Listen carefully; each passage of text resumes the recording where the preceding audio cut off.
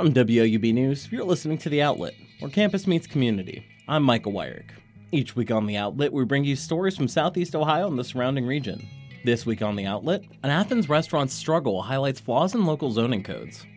As we grow and business models change, we get some of these codes that become obsolete or need to be revised. So we need to constantly work on those code changes to keep up with the current times. And Federal Hawking's new football coach hopes to reinvigorate the Lancer spirit. To me, I see value, I see relationship building, which in turn is going to bring people out. That's all it is. Not running them to death, not saying you're not any good, positive things. That's what it's all about. These stories and more right here on The Outlet.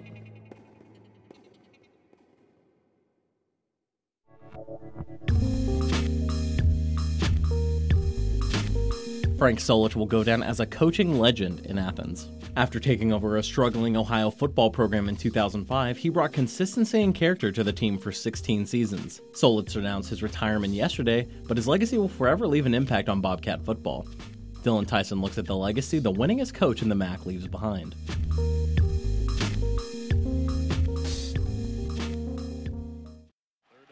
In his first game at Peden Stadium, Solich led the Bobcats to an overtime victory against Pitt. The night ended on a magical pick six. Ohio athletics already knew they had something special on their hands, and Solich recalls the night fondly. People downtown, they were out on the streets, man, and certainly staying 16 years was not a surprise to me. Up to that point, the Bobcats hadn't had a winning season in 5 years, and they had never appeared in a MAC championship game. Obviously, it was a major rebuilding job. I was fortunate enough to really put together a great staff, and so things kind of started to take off at that point. He took over after 6 successful years at Nebraska. As a Bobcat, Solich led Ohio to 11 bowl game appearances, 4 MAC East titles, a top 25 ranking, and 115 wins, the most in MAC football history. But it isn't just the statistics that define Solich's career. Athletic director Julie Cromer spoke highly of his lifelong impacts. His true legacy is really in the men and the players who he coached, who went on to earn their degrees from Ohio. This job was so much more to Solich than just the win-loss record. He says he was fulfilled by supporting his players, both as a coach and as a mentor. It's all about relationships and watching your players maximize their abilities in the classroom, on the football field, continued with character development. And that's what we've been all about in this program. Cromer announced yesterday that Solich will stay on as a special advisor to the football program. Meanwhile, former offensive coordinator Tim Albin will be promoted to head coach. Dylan Tyson, reporting for The Outlet. A local restaurant in Athens was improved Tuesday to open up a permanent location. The process for the owner was confusing at times, and a lot of that confusion came from the city's zoning code. Lexi Lepoff attended the Board of Zoning Appeals meeting to learn more. Dr. May's Thai Kitchen has been trying to find a new permanent home and found it at 333 East State Street. Athens Board of Zoning Appeals on Tuesday voted to approve them to operate, but it wasn't an easy process. Current zoning code states eating and drinking establishments are not able to operate within 200 feet of a residential area. But Dr. May's Thai Kitchen is a takeout restaurant. Owner May Rath says the code office sent her request to the zoning board to make a decision because the definition of what is considered an eating and drinking establishment is unclear. That's why he wants us to go through interpretation to see if we fit or not, because he said he kind of looked through for the definition and sometimes includes the takeout and some not include the takeout, so he doesn't know for sure which way he should make decision. Takeout-only establishments increased during the pandemic. Director of Code Enforcement David Riggs says the increase calls for the code to be updated. As we grow and business models change, we get some of these codes that become obsolete or need to be revised. So we need to constantly work on those code changes to keep up with the current times. Dr. May's Thai Kitchen will not be the last business to face this issue if the code is not revised. Riggs says he wants businesses to come to Athens without facing challenges with these rules. It actually helps everybody. It helps the community. It helps the city. It helps the businesses, of course.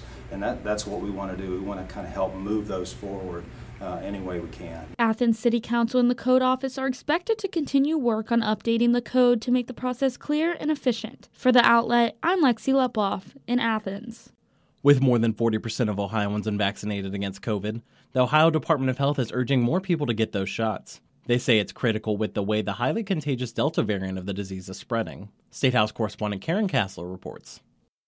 Close to 60% of Ohioans who are eligible for vaccines have gotten them, and that number is higher for people over 60. But it's lower among people under 50. And now there's a new reason for experts to urge vaccines. The Delta variant is, in fact, rapidly increasing and is on a trajectory to become the dominant strain in Ohio. Ohio Department of Health Medical Director Dr. Bruce Vanderhoff says those who haven't gotten the shots need the protection that they provide. 90% of Ohioans who've been hospitalized with COVID since April were not vaccinated.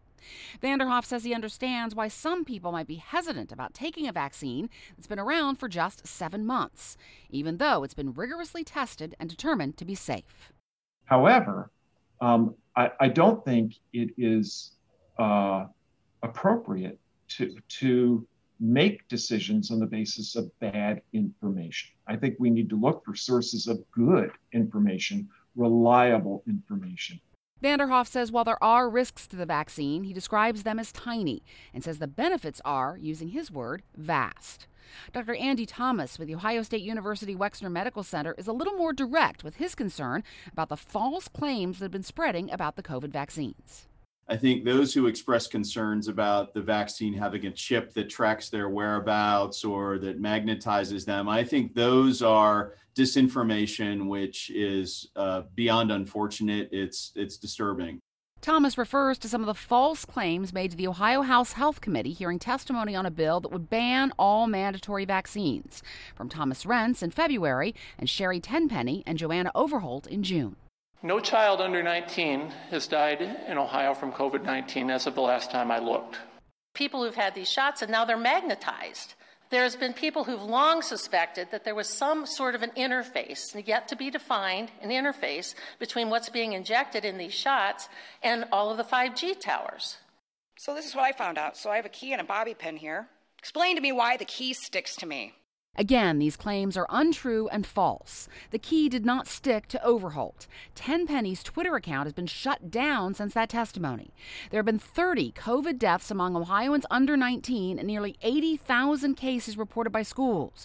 Meanwhile, a video of Rentz's testimony has been removed from YouTube. Rentz is also an attorney who represented 8 Ohioans in a suit against the Ohio Department of Health over its COVID orders, claiming they were, quote, tyranny. But the group dropped the suit in March. OSU's Dr. Andy Thomas says with all that in mind, he's putting people who are hesitant about the vaccine into one of 2 buckets. The first bucket, where it's just disinformation. It's clearly things that are irresponsibly being put out there by individuals where there's really no basis in fact. The second group, where there's hesitancy around some of these potential complications from the vaccine, those are being studied. Cases and hospitalizations in Ohio have ticked up lately, but the Ohio Department of Health can't say whether that's the Delta variant or the result of July 4th gatherings. ODH does say the Delta variant, which is causing cases to climb in Asia and has brought new restrictions and shutdowns in Europe, is highly contagious and is a real threat to the unvaccinated, especially those under 50. Karen Kassler at the Ohio Public Radio State House News Bureau.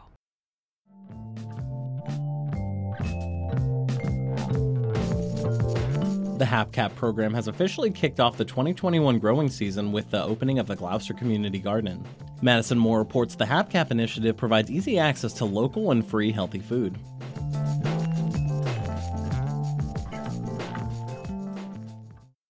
Athens County is the most food insecure county in Ohio, according to the Foundation for Appalachian Ohio.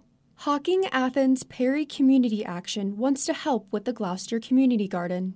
The garden provides plots for people to grow their own produce, and the SNAP education program will show them how to use that produce. SNAP Ed is actually going to come out and teach them healthy eating skills, how to use those fruits and vegetables that are grown in the garden. Because it's one thing to grow fruits and vegetables, right? And then it's another thing to know what to do with them, too. The program will also teach people to buy local produce with their SNAP benefits, as well as plants and seeds to grow their own food at home. Food insecure Southeast Ohio residents are able to reserve a spot and take advantage of the free plots. Dupree says they want the garden to be used for many purposes. If there are people in Gloucester, Ohio who are homeless and they're hungry, or even, there's kiddos at home who don't have access to, a pumpkin at Halloween time, or, a can of green beans or something like that, please just come up and grab something. That's what it's for. The HAPCAP for Health program team says they will organize a number of educational opportunities for those who participate in the program, including an introduction to the business of agriculture. HAPCAP is looking for community volunteers to help new gardeners and maintain the space. For The Outlet, I'm Madison Moore.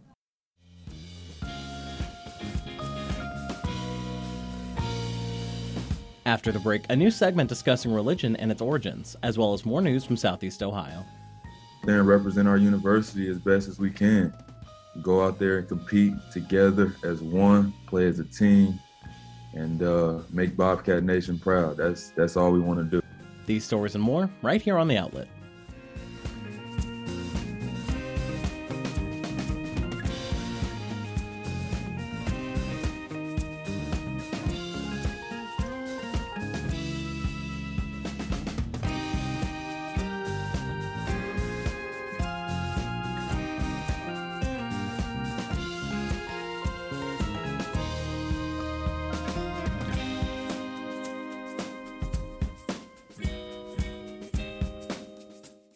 Religion and spirituality have long been an important part of what makes community. Benjamin Byers sat down with an Ohio University professor to delve into the origins of religion and how religions can evolve based on the region they are practiced in. Associate Professor Brian Collins works in the Classics and Religious Department at Ohio University. He specializes in Hinduism, Buddhism, comparative mythology, as well as the paranormal and the occult. We talked about the beginnings of religion and the context in which religion was born. The act of burying the dead for many people is an extremely important symbol of religious significance, as the bodies prepared for the afterlife. There is evidence of this throughout history, including the burial of specific objects with Egyptian pharaohs in order to help them navigate their afterlife.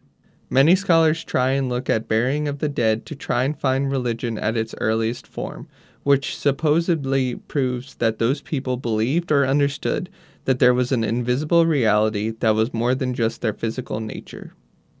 I think that's probably a pretty good argument. It's kind of hard to say. All we know is that they buried people with tools and with things like that. I mean, the Neanderthals did that. So it wasn't just modern humans, but it was also other proto-human species. So that, though, it's so hard to say whether that would count as religion, but it really all depends on how you're defining religion. So if religion is just any kind of supernatural belief, then yes, it would start with grave goods. And I think it's as good a place as any to say that it's evidence of something that could become religion, or some idea that was necessary to have religion. The only issue with connecting the burial of the dead is that many other creatures in the animal kingdom seem to have similar practices. According to an article written by the BBC, elephants have been seen to almost form a parade after the death of an elephant in the same group, which could possibly be just like how humans gather to pay respects over a deceased member of their community. Collins believes while animals have very complex beliefs and ideas, he would not call that religion because of the lack of speech and stories. But, I mean, maybe they have sort of an idea that proto-humans did as well, but the proto-humans developed it into something else. I think that's probably saying too much to think that animals, just because they have sort of rituals, which they all do. Rituals not just about, really intelligent animals have rituals about mating, of course. Also, insects have mating rituals and dealing with the dead. And, other things as well. Ritual fighting, sort of dueling with each other. But that's all just a social life. So then for humans, what exactly makes a religion? In other terms, what are the basic fundamental needs in a belief that makes it a religion? Professor Collins believes that would be the belief in a higher power. Religion probably would depend on a sort of a bare bones religion would have to have some kind of a non-human power that you could communicate with. So something beyond what you see in the world, or at least something that's imagined beyond what you see in the world. I mean, even if it's possible and it's probable that rocks, mountains, rivers, I mean, they're still sacred. They probably were sacred a long time ago, but they were sacred because there was something else there. And so I think having that something else there that you can communicate with is fundamental. But that could even be argued. Why would humans need this belief in a higher power, though? Could we go through human existence without it? The most common belief is that humans developed religion as a way to explain their surroundings, with just a rudimentary understanding.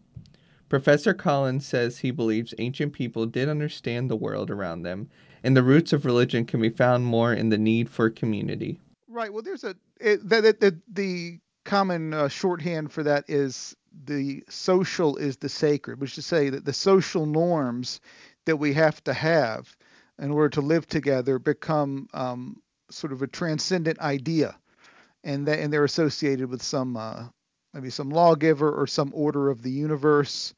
Like they either come down from on high, or they're just part of the way things are, and they're sort of a deep understanding of reality. And so those things, that's what Durkheim said. Now, there's other theories that are more recent that sort of build on that. There was a guy named Robert Bellah who he passed away recently, but he was a great scholar of religion who wrote a huge book about religion and human evolution, where his argument was a more nuanced one about what's called niche building. So that we have to survive as humans, we have to build a particular niche for ourselves, an ecological niche, where we're not going to freeze to death or dehydrate or starve. We have to sort of remake the world around us so that we can live in it. Part of niche building was remaking the kind of our social worlds to be more survivable, and religion functions as niche building. They say it's a part of human evolution. Not the evolution of the species, but the evolution of humans' lives, which is their social lives. The need was based in a desire to keep the peace and help society thrive. The earliest law code known to modern humans, Hammurabi's Code, has many examples of the gods creating these laws and examples of these gods enforcing them in the form of Hammurabi ruling over the land. You could also say that when you have to tell somebody that you have divine power, then you're already in a state where people are thinking about that less. Say in an earlier state, it might have been that you would not need to claim divine power, but you would just have it by who you were in the group. And so when you look at the Bible, you see similar patterns where in the beginning, the Bible's historical. It's the history of the people. In the beginning, they talked to God directly, and then by the time of the kings of Israel, they have to get prophets and seers and oracles to hear God's message, because they're separated from Him. And the idea is that as time goes on, the religion loses its force, and culture kind of takes over. And you have to do more and more in order to recapture what used to be intuitive about religion. By the time you have Hammurabi's Code, that's the beginning of the decline of religion, which has a very long decline. How can we relate all this to our Southeast Ohio communities? Even in Appalachia, people find ways to support this sense of community that religion brings into their lives. The need for religion has taken many different forms in our region, from magic healers to more mainstream congregations practicing Christianity and Buddhism. What you're talking about is sort of a folk culture. And, I think this is the same everywhere. There's official religion, which is what happens, which is connected to an institution.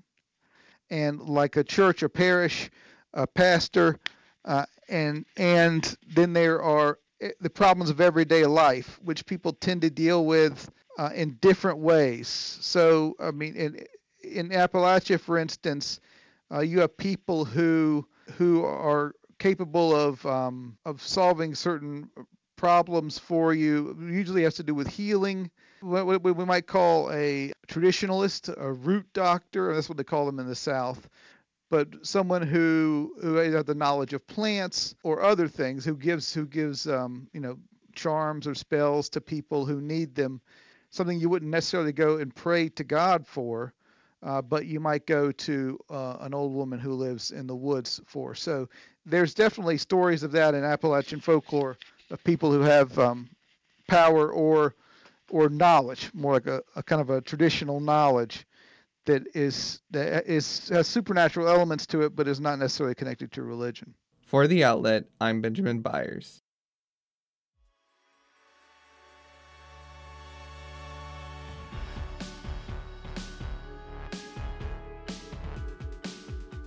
Welcome back. Ohio Governor Mike DeWine signed a bill yesterday that prevents Ohio schools from requiring vaccines that have not received full FDA approval. It applies to all 3 of the COVID-19 vaccines, which were approved only for emergency use, despite rigorous testing and clinical trials. The bill was initially written to simplify enrollment for children of military families, but was drastically amended on the Senate floor to include the vaccine provisions. The House concurred on the amendments on a party-line vote. Before the bill, only a handful of Ohio schools were planning to mandate vaccination, most notably Cleveland State University and the College of Worcester. Ohio basketball may be back sooner than you think. Nick Veland has more on the team of alumni set to take the floor for the basketball tournament.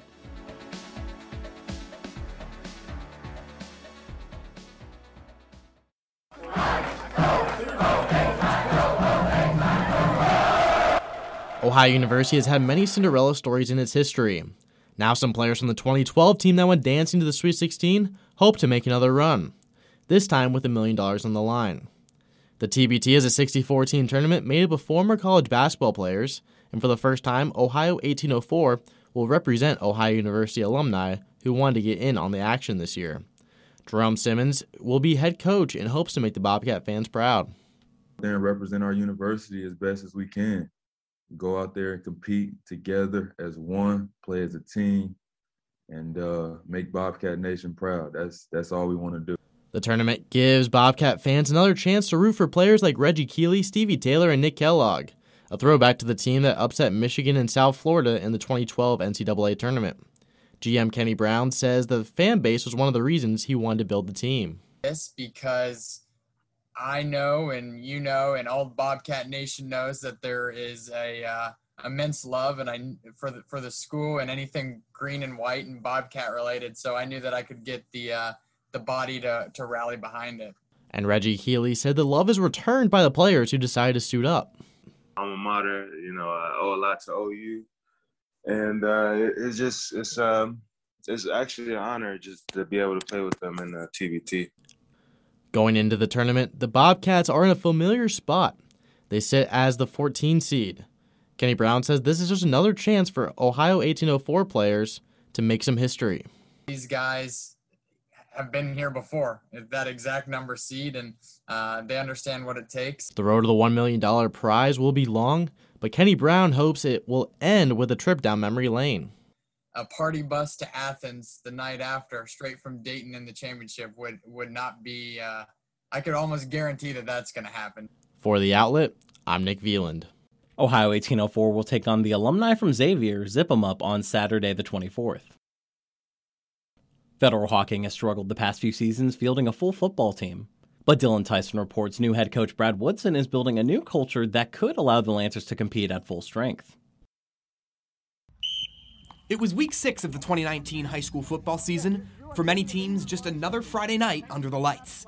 But for the Federal Hawking Lancers, it would mark a significant turning point. A string of injuries reduced their roster to so few players that the Lancers had to forfeit the rest of that season's games. I felt like it wasn't fair to everybody, the coaches, the staff, the people that are supporters, just everybody. It was just the latest in a series of hardships. For the 5 years prior, the Lancers had won only one game, long haunted by a 40-game losing streak. And in 2020, Federal Hawking left the Tri-Valley Football Conference in favor of smaller school matchups. But despite picking up 2 wins, the team only played a mere 5-game season, once again forfeiting their final weeks. Still, hope remained among the Fed Hawk faithful. at the end of the day, I just feel like as a family, as a unit, we still had the most heart out of any teams. The future of the program was in question. Incoming students just weren't joining the team. It looked like FedHawk would have to join the smattering of Ohio schools that are moving to 8-man football. That's when they hired Coach Brad Woodson. My question was, who in Southeastern Ohio plays 8-man? You know, for our young people here, I don't think 8-man fits the narrative. Woodson has coached Ohio football for decades, serving as an early mentor for NFL stars Le'Veon Bell and Dwayne Smoot. Then when he arrived at Federal Hawking, he was astonished by the team's brand new indoor training facility. I'm like, wow, I ain't never seen nothing like this. Walked into the locker room, that's a professional locker room. I took pictures because I knew my friends wouldn't understand. They said, there's no way. Federal Hockey does not have a locker room like that. Because why? They're 3-50. They equate wins with what they have. It's not the case. It's not the case. He believes this team has the talent, the resources, and the heart to succeed. But what they've been missing? Confidence, competitiveness, and pride in the sport. To me, I see value, I see relationship building, which in turn going to bring people out. That's all it is. Not running them to death, not saying you're not any good, positive things. That's what it's all about. And hoping to instill that culture, Woodson has begun hanging jerseys, printing banners, and framing photos of the team's workouts around the new training facility. This right here, this is positive. They're saying, oh, coaches hang out jerseys? Not folded in a tote? Washing the clothes? They may not have that at home. Those are basic things. With the help of Coach Woodson, the Lancers were able to press on with a traditional 11-man season. For now, his focus is on completing the 2021 year, but he hasn't forgotten about paving the road ahead. Now, those 8th graders, God willing, I have them for 4 years. And every year, I'm teaching them a little bit more about the field. What's going to be like when they're sophomores and juniors? That's how you build a program. Some think, oh, I need a quarterback, I need a running back. No, you have everything you need right around you, if you know how to build it. Coach says he hopes the team will be ready for Tri-Valley Conference competition in the years to come. Dylan Tyson, reporting for The Outlet. If you'd like to see how the Lancers perform this year, Gridiron Glory Season 22 will be airing this fall on Fridays at 11:30 p.m. on WOUB Public Media. Next to the natural wonders of Hocking Hill sits the Bishop Educational Gardens. Taylor Burnett reports each year hundreds of people buzz in to celebrate the arts and flowers of the region. Lilyfest blossomed this past weekend after COVID-19 sent the festival online in 2020. Some COVID restrictions were still in place, like requiring reservations to attend. The celebration featured live music and over 60 artisans selling their wares, and master gardeners were on hand to answer questions. People came from all around to enjoy the lifelong work of Bobby Bishop, who started the garden with her late husband Bruce in the 70s. Lilyfest came in the 80s after Bruce suggested they move a local pottery and art show Bobby was involved in to the property. From there, Lilyfest grew, and Bishop still works daily in the gardens and helps run the festival each year. I'm very pleased with what it's become. If my husband were still alive, he probably wouldn't believe we're still doing it, to tell you the truth. The garden wasn't always the sprawling property it is today. Bishop and her late husband always knew they wanted to protect the land while using it as an educational space. Bishop and the board of the garden are focused on education, something they do when welcoming in the community, especially the children. As much as she loves it, Bishop said it took a lot of hard work over the years. But garden board member Krista Myers says the process is well worth it for the value it brings to the community. So I think this gives an opportunity for kids and adults to get out into nature, learn a bit about nature. We have different native plants that's important. We have people who talk to you about that. The gardens also highlight the importance of land conservation and stewardship. The Ohio Certified Volunteer Naturalist program out of Ohio State is partnered with the garden. It offers classes in areas related to nature that interest people. They can go on to volunteer in parks and areas where their new skills can be of service. The group is out every year at Lilyfest. Alicia Miller, an Ohio Certified Volunteer Naturalist, says she hopes to spread knowledge about nature and recruit others to join. And we're so disconnected now from nature that we don't realize how important it is that we need to take responsibility for taking care of Mother Earth. And it's not because you're uncaring, it's not because you're bad people, it's lack of education in the subject. Art is also an important part of Lily Fest, with over 60 artists on the premise. Artisans and artists like Bishop come to sell their wares, but also share their passions. For me, my art, my pottery is my way to center myself and to, a lot of people meditate. I meditate while I'm working on the potter's wheel. And it's getting in touch with myself. Whether it's through the flora or the art, Lilyfest organizers hope to offer everyone a chance to get in touch with themselves. For The Outlet, I'm Taylor Burnett in Rockbridge.